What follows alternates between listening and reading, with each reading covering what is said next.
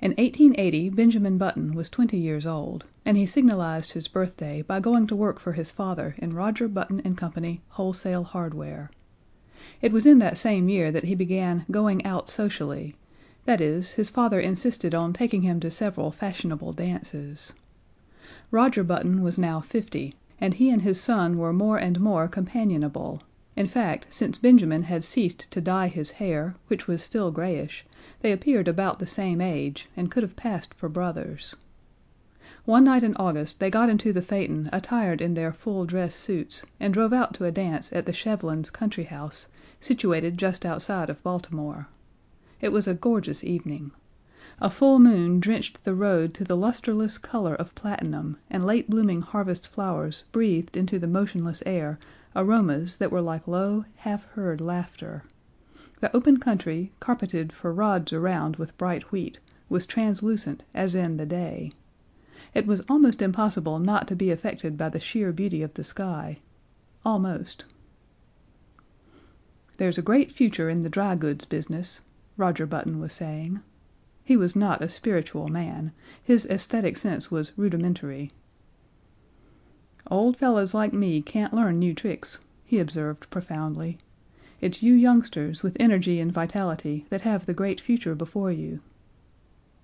Far up the road the lights of the Shevlins' country house drifted into view, and presently there was a sighing sound that crept persistently toward them; it might have been the fine plaint of violins, or the rustle of the silver wheat under the moon.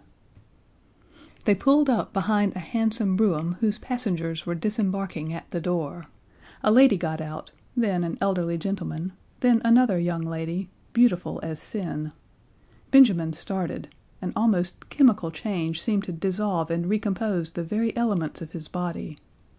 A rigor passed over him, blood rose into his cheeks, his forehead, and there was a steady thumping in his ears. It was first love. The girl was slender and frail, with hair that was ashen under the moon and honey colored under the sputtering gas lamps of the porch. Over her shoulders was thrown a Spanish mantilla of softest yellow, butterflied in black; her feet were glittering buttons at the hem of her bustled dress. Roger Button leaned over to his son. "That," he said, "is young Hildegarde Moncrief, the daughter of General Moncrief." Benjamin nodded coldly. "Pretty little thing," he said indifferently. But when the negro boy had led the buggy away, he added, "Dad, you might introduce me to her." They approached a group of which Miss Moncrief was the center. Reared in the old tradition, she courtesied low before Benjamin. Yes, he might have a dance. He thanked her and walked away, staggered away. The interval until the time for his turn should arrive dragged itself out interminably.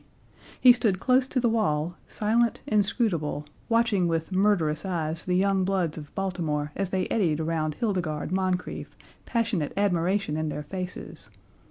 How obnoxious they seemed to Benjamin, how intolerably rosy! Their curling brown whiskers aroused in him a feeling equivalent to indigestion. But when his own time came and he drifted with her out upon the changing floor to the music of the latest waltz from Paris, his jealousies and anxieties melted from him like a mantle of snow. Blind with enchantment, he felt that life was just beginning.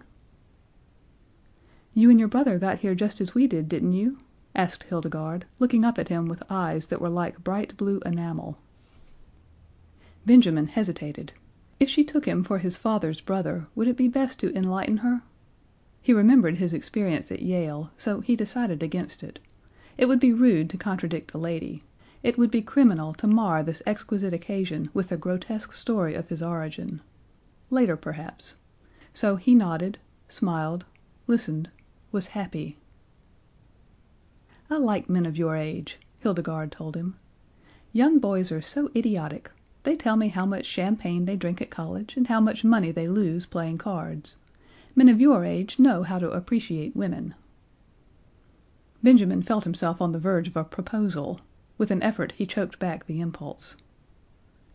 "You're just the romantic age," she continued. "50. 25 is too worldly wise.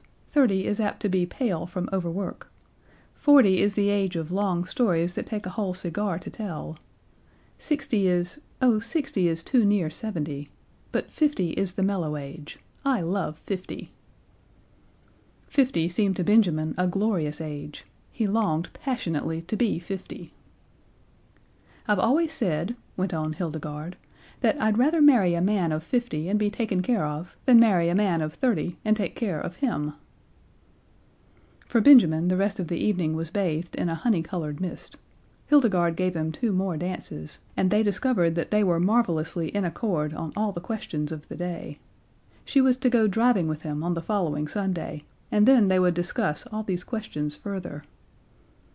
Going home in the phaeton just before the crack of dawn, when the first bees were humming and the fading moon glimmered in the cool dew, Benjamin knew vaguely that his father was discussing wholesale hardware. "And what do you think should merit our biggest attention after hammers and nails?"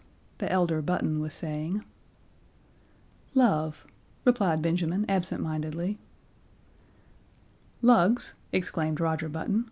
"Why, I've just covered the question of lugs."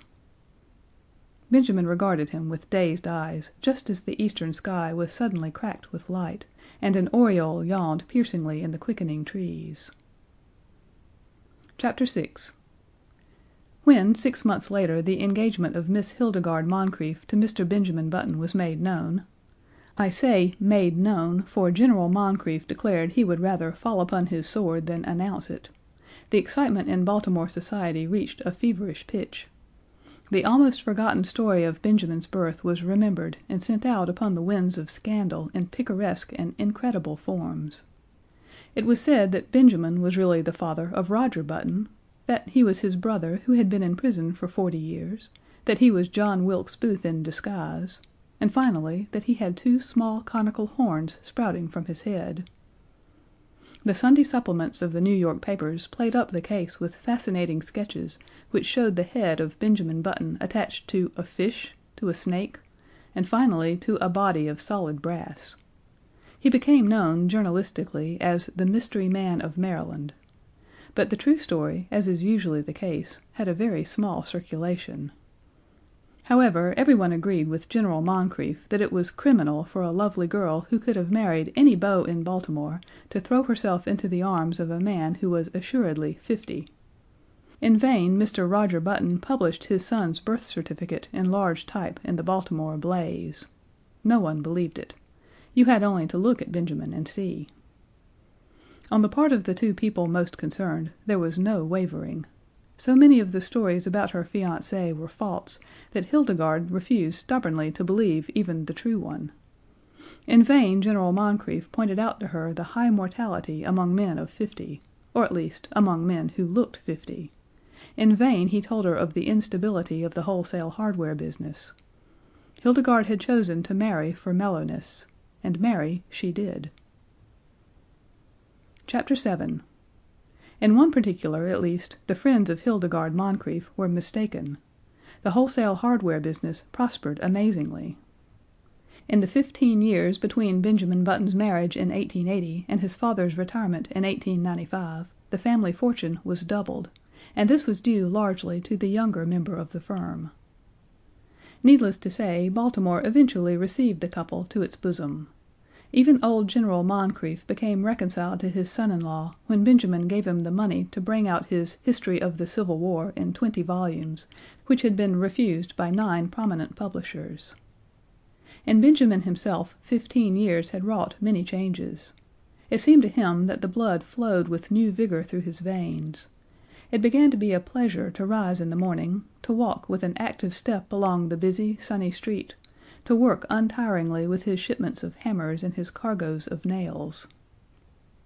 It was in 1890 that he executed his famous business coup. He brought up the suggestion that all nails used in nailing up the boxes in which nails are shipped are the property of the shippee, a proposal which became a statute, was approved by Chief Justice Faucile, and saved Roger Button and Company Wholesale Hardware more than 600 nails every year. In addition, Benjamin discovered that he was becoming more and more attracted by the gay side of life. It was typical of his growing enthusiasm for pleasure that he was the first man in the city of Baltimore to own and run an automobile. Meeting him on the street, his contemporaries would stare enviously at the picture he made of health and vitality. "He seems to grow younger every year," they would remark. And if old Roger Button, now 65 years old, had failed at first to give a proper welcome to his son, he atoned at last by bestowing on him what amounted to adulation. And here we come to an unpleasant subject which it will be well to pass over as quickly as possible. There was only one thing that worried Benjamin Button: his wife had ceased to attract him. At that time Hildegarde was a woman of 35, with a son, Roscoe, 14 years old. In the early days of their marriage Benjamin had worshipped her. But as the years passed, her honey colored hair became an unexciting brown, the blue enamel of her eyes assumed the aspect of cheap crockery. Moreover, and most of all, she had become too settled in her ways, too placid, too content, too anemic in her excitements, and too sober in her taste. As a bride it had been she who had dragged Benjamin to dances and dinners. Now conditions were reversed. She went out socially with him, but without enthusiasm, devoured already by that eternal inertia which comes to live with each of us one day and stays with us to the end. Benjamin's discontent waxed stronger. At the outbreak of the Spanish American War in 1898, his home had for him so little charm that he decided to join the army.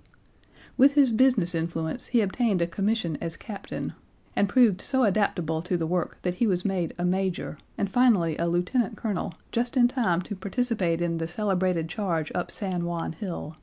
He was slightly wounded, and received a medal.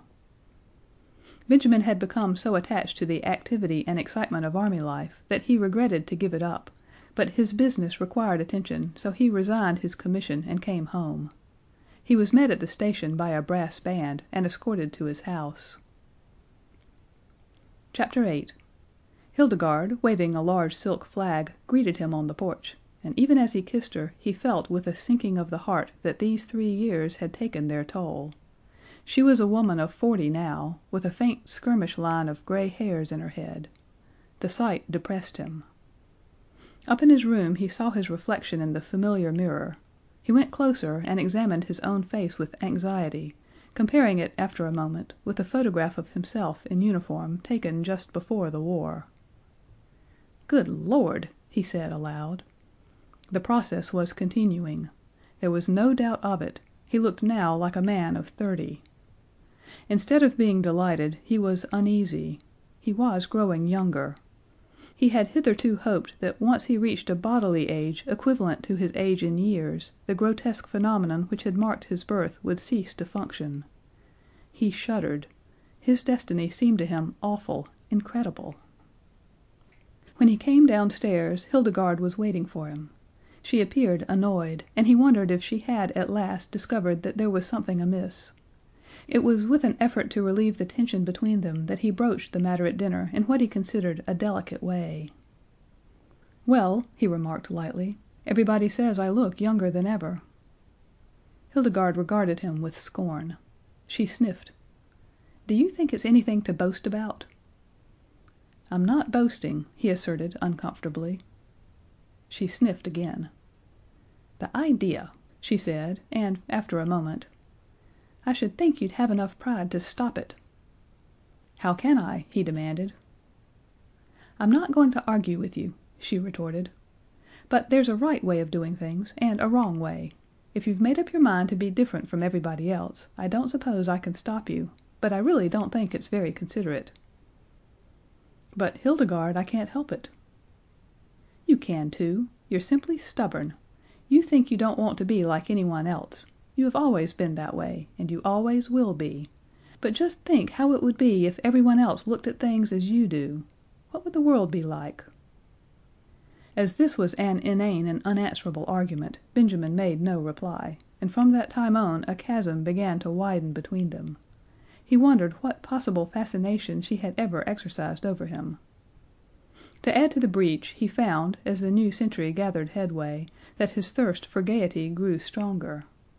Never a party of any kind in the city of Baltimore but he was there, dancing with the prettiest of the young married women, chatting with the most popular of the débutantes, and finding their company charming, while his wife, a dowager of evil omen, sat among the chaperons, now in haughty disapproval, and now following him with solemn, puzzled, and reproachful eyes. "Look," people would remark, "what a pity! A young fellow that age tied to a woman of 45. He must be 20 years younger than his wife." They had forgotten, as people inevitably forget, that back in 1880 their mammas and papas had also remarked about this same ill-matched pair. Benjamin's growing unhappiness at home was compensated for by his many new interests. He took up golf and made a great success of it. He went in for dancing. In 1906 he was an expert at the Boston, and in 1908 he was considered proficient at the Maxis, while in 1909 his Castle Walk was the envy of every young man in town. His social activities, of course, interfered to some extent with his business, but then he had worked hard at wholesale hardware for 25 years and felt that he could soon hand it on to his son, Roscoe, who had recently graduated from Harvard. He and his son were, in fact, often mistaken for each other. This pleased Benjamin; he soon forgot the insidious fear which had come over him on his return from the Spanish American War, and grew to take a naïve pleasure in his appearance. There was only one fly in the delicious ointment: he hated to appear in public with his wife. Hildegarde was almost 50, and the sight of her made him feel absurd. Chapter 9. One September day in 1910, a few years after Roger Button & Company, Wholesale Hardware, had been handed over to young Roscoe Button, a man, apparently about 20 years old, entered himself as a freshman at Harvard University in Cambridge. He did not make the mistake of announcing that he would never see 50 again, nor did he mention the fact that his son had been graduated from the same institution 10 years before. He was admitted, and almost immediately attained a prominent position in the class, partly because he seemed a little older than the other freshmen, whose average age was about 18. But his success was largely due to the fact that in the football game with Yale he played so brilliantly, with so much dash, and with such a cold, remorseless anger, that he scored 7 touchdowns and 14 field goals for Harvard, and caused one entire 11 of Yale men to be carried singly from the field unconscious. He was the most celebrated man in college. Strange to say, in his third or junior year he was scarcely able to make the team. The coaches said that he had lost weight, and it seemed to the more observant among them that he was not quite as tall as before.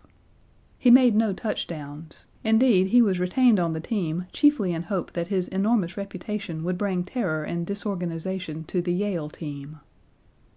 In his senior year he did not make the team at all.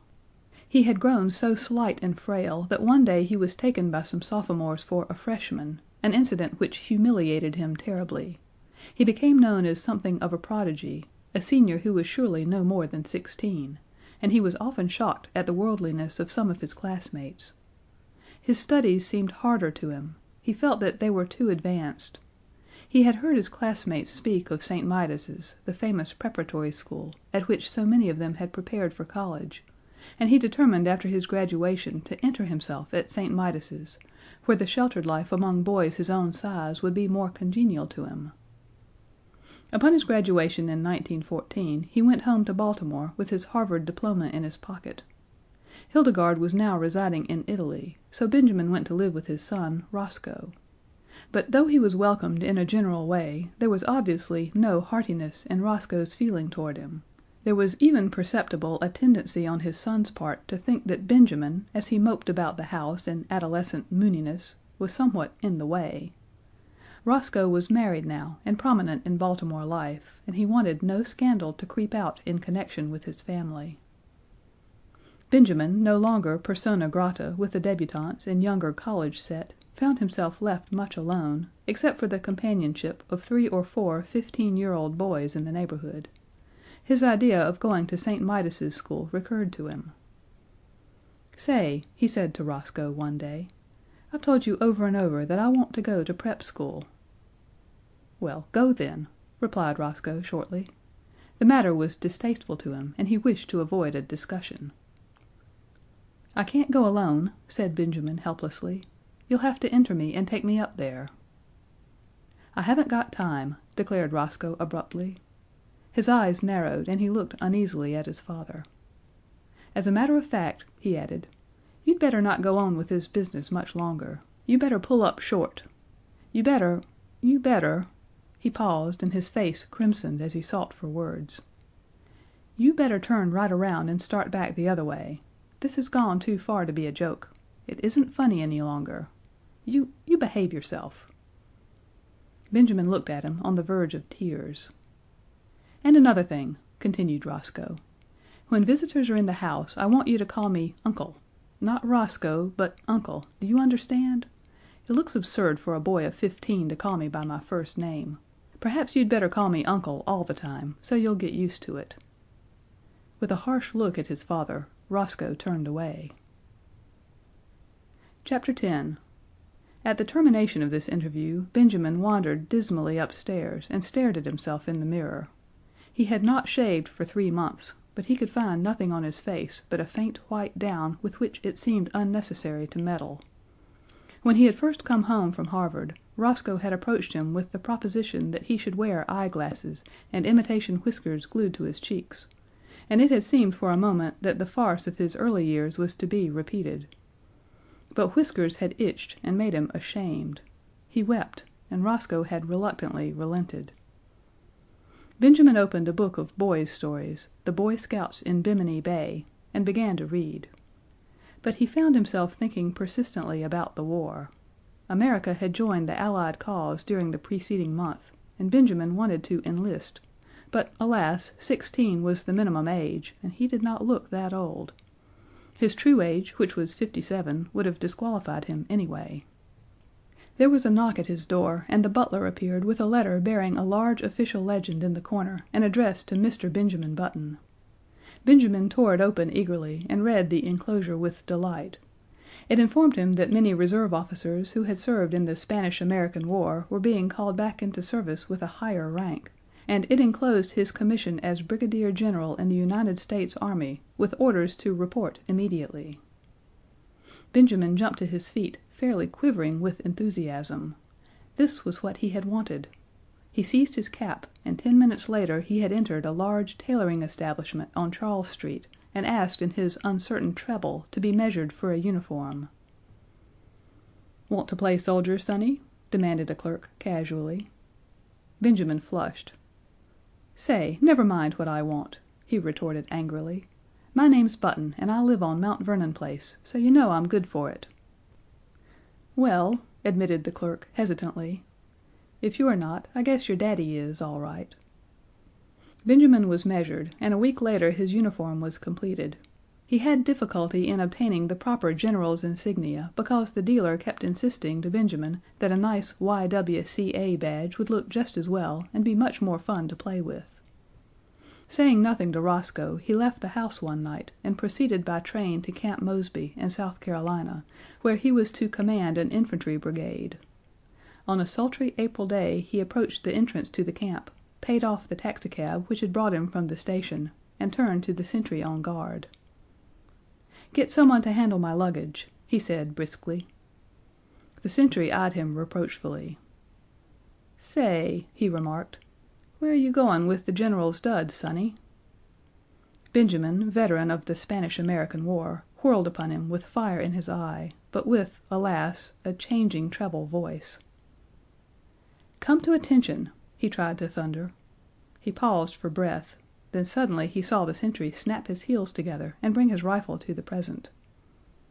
Benjamin concealed a smile of gratification, but when he glanced around his smile faded. It was not he who had inspired obedience, but an imposing artillery colonel who was approaching on horseback. "Colonel!" called Benjamin shrilly. The colonel came up, drew rein, and looked coolly down at him with a twinkle in his eyes. "Whose little boy are you?" he demanded, kindly. "I'll soon darn well show you whose little boy I am," retorted Benjamin in a ferocious voice. "Get down off that horse." The colonel roared with laughter. "You want him, eh, General?" "Here," cried Benjamin desperately, "read this," and he thrust his commission toward the colonel. The colonel read it, his eyes popping from their sockets. "Where'd you get this?" he demanded, slipping the document into his own pocket. "I got it from the government, as you'll soon find out." "You come along with me," said the colonel with a peculiar look. "We'll go up to headquarters and talk this over. Come along." The colonel turned and began walking his horse in the direction of headquarters. There was nothing for Benjamin to do but follow with as much dignity as possible, meanwhile promising himself a stern revenge. But this revenge did not materialize. 2 days later, however, his son Roscoe materialized from Baltimore, hot and cross from a hasty trip, and escorted the weeping general, sans uniform, back to his home. Chapter 11. In 1920 Roscoe Button's first child was born. During the attendant festivities, however, no one thought it the thing to mention that the little grubby boy, apparently about 10 years of age, who played around the house with lead soldiers and a miniature circus, was the new baby's own grandfather. No one disliked the little boy whose fresh, cheerful face was crossed with just a hint of sadness, but to Roscoe Button his presence was a source of torment. In the idiom of his generation, Roscoe did not consider the matter efficient. It seemed to him that his father, in refusing to look 60, had not behaved like a red-blooded he-man (this was Roscoe's favorite expression), but in a curious and perverse manner. Indeed, to think about the matter for as much as half an hour drove him to the edge of insanity. Roscoe believed that live wires should keep young, but carrying it out on such a scale was inefficient. And there Roscoe rested. 5 years later Roscoe's little boy had grown old enough to play childish games with little Benjamin under the supervision of the same nurse. Roscoe took them both to kindergarten on the same day, and Benjamin found that playing with little strips of colored paper, making mats and chains and curious and beautiful designs was the most fascinating game in the world. Once he was bad and had to stand in the corner. Then he cried. But for the most part there were gay hours in the cheerful room, with the sunlight coming in the windows and Miss Bailey's kind hand resting for a moment now and then in his tousled hair. Roscoe's son moved up into the first grade after a year, but Benjamin stayed on in the kindergarten. He was very happy. Sometimes when other tots talked about what they would do when they grew up, a shadow would cross his little face, as if in a dim, childish way he realized that those were things in which he was never to share. The days flowed on in monotonous content. He went back a third year to the kindergarten, but he was too little now to understand what the bright shining strips of paper were for. He cried because the other boys were bigger than he, and he was afraid of them. The teacher talked to him, but though he tried to understand, he could not understand at all. He was taken from the kindergarten. His nurse, Nana, in her starched gingham dress, became the center of his tiny world. On bright days they walked in the park. Nana would point at a great gray monster and say, "Elephant," and Benjamin would say it after her, and when he was being undressed for bed that night, he would say it over and over aloud to her, "Elephant, elephant, elephant." Sometimes Nana let him jump on the bed, which was fun, because if you sat down exactly right, it would bounce you up on your feet again, and if you said "Ah" for a long time while you jumped, you got a very pleasing broken vocal effect. He loved to take a big cane from the hat rack and go around hitting chairs and tables with it and saying, "Fight, fight, fight." When there were people there the old ladies would cluck at him, which interested him, and the young ladies would try to kiss him, which he submitted to with mild boredom. And when the long day was done at 5 o'clock, he would go upstairs with Nana and be fed oatmeal and nice, soft, mushy foods with a spoon. There were no troublesome memories in his childish sleep. No token came to him of his brave days at college, of the glittering years when he flustered the hearts of many girls. There were only the white, safe walls of his crib, and Nana, and a man who came to see him sometimes, and a great big orange ball that Nana pointed at just before his twilight bed hour and called "Sun." When the sun went his eyes were sleepy. There were no dreams to haunt him. The past, the wild charge at the head of his men up San Juan Hill, the first years of his marriage when he worked late into the summer dusk down in the busy city for young Hildegarde whom he loved, the days before that when he sat smoking far into the night in the gloomy old Button house on Monroe Street with his grandfather, all these had faded like unsubstantial dreams from his mind as though they had never been. He did not remember. He did not remember clearly whether the milk was warm or cool at his last feeding, or how the days passed. There was only his crib and Nana's familiar presence. And then he remembered nothing. When he was hungry he cried. That was all. Through the noons and nights he breathed, and over him there were soft mumblings and murmurings that he scarcely heard, and faintly differentiated smells, and light and darkness.